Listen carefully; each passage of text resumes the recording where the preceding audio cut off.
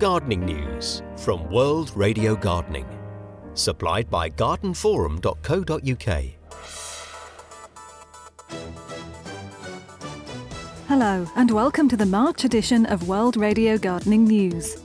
It was a bad year for gardeners with box plants as a caterpillar that strips them of leaves topped the Royal Horticultural Society's annual pests and diseases list. The box tree caterpillar returned to the top of the 2017 ranking, which is based on inquiries to the RHS by gardeners seeking advice on dealing with the troublesome pests, up from 7th place last year. The caterpillar, a native of East Asia first discovered in the UK in 2011, feeds vociferously on box plants under a blanket of pale fine webbing that can cover infected plants. It previously occupied the top spot in 2015. The RHS said the box tree caterpillar was one of a number of new and emerging threats it was seeing queries about, along with fuchsia gall mite, alder leaf beetle, and carrier twig and leaf blight. Most offices have a few plants dotted around the place. Some companies, however, like to take things to extremes. Amazon has tree houses inside its offices, Microsoft employees work in tree houses in the woods, while Timberland's headquarters has gardens with orchards. The benefits of bringing plants into workspaces are well documented. Researchers have found that as well as brightening up the office environment, plants can reduce sick days and stress. Danica Lee Larkham from Australia's Edith Cowan University wrote in the online publication The Conversation that indoor plants can scrub the air of bacteria, remove harmful chemical compounds released by cleaning products, and improve people's moods. Companies of all sizes are taking note. Steve Taylor, project director at office designer Peldon Rose, helped create a botanical meditation area for digital media company Essence's London office. We created a mini oasis out of 3 or 4 trees. It had benches covered in moss. The walls were clad in moss. As soon as you opened the doors, it immediately symbolised that this was a space to relax in, to squish your toes in the grass, lie back and enjoy nature, he says. The Essence meditation room has real plants. Taylor says many companies do not, however, want the added responsibility of keeping plants alive. I've worked with some clients who had living walls built by other companies, and their living wall very quickly became a dead wall, which is not a very nice symbol of your organisation, so you have to get the right balance. The best tool to fight crime may be a lawnmower. That's the conclusion of a new study, which shows that sprucing up vacant lots by doing as little as picking up rubbish and cutting the grass curbed gun violence in poor neighbourhoods in a major US metropolis by nearly 30%. Vacant lots are abandoned property lots that often become overgrown with grass and shrubs and littered with rubbish and debris from illegal dumping. Across the United States, they make up about 15% of land in cities, an area about the size of Switzerland.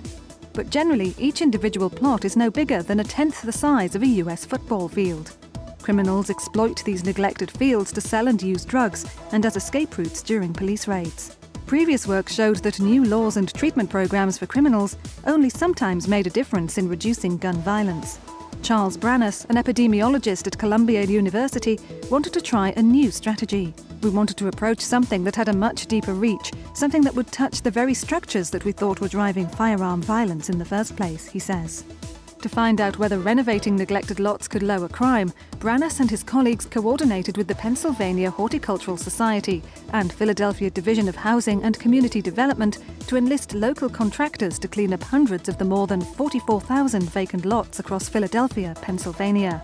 Some abandoned lots were transformed into park-like settings by clearing trash and debris, levelling the land, planting new grass and a few trees, and building a low open fence in front of or around the space to discourage dumping and demonstrate that someone was taking care of the space. In other lots, contractors only picked up litter and mowed the existing lawn. The researchers compared this second intervention in combination with the first treatment with a third control groups of lots that stayed the same throughout the 3-year study. They also analysed police reports and interviewed neighbourhood residents during the 18 months before and after the green-up. Compared with leaving the lots as is, transforming lots into park-like spaces or sprucing them up with rubbish removal and mowing reduced overall crime by a modest amount, less than 10%. However, the effects were amplified in neighbourhoods below the poverty line. There, landscaping vacant lots reduced overall crime by more than 13% and dropped gun violence by nearly 30%. Burglary and nuisance reports also plummeted in these neighbourhoods by nearly 22% and 30% respectively, thanks to the gardening. And now some events and things to do this month. Garden Relief Day is Greenfinger's annual fundraising event in which its supporters come together to raise funds for Greenfinger's charity.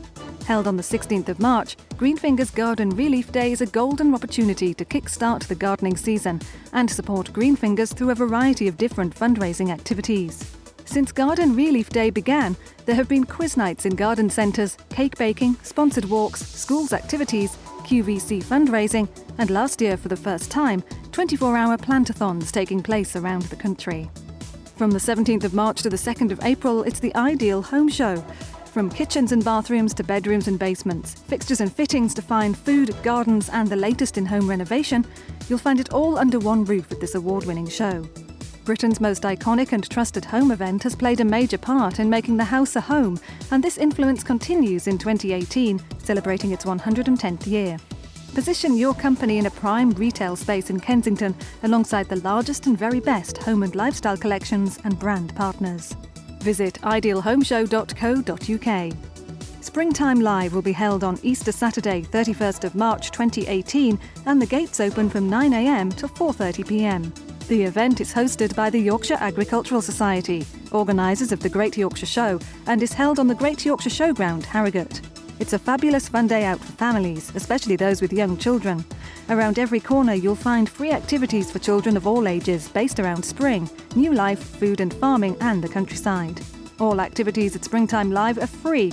You just need to buy a ticket to get in. That's it from World Radio Gardening News. There'll be more next month. Gardening news and events every month from World Radio Gardening. Supplied by gardenforum.co.uk.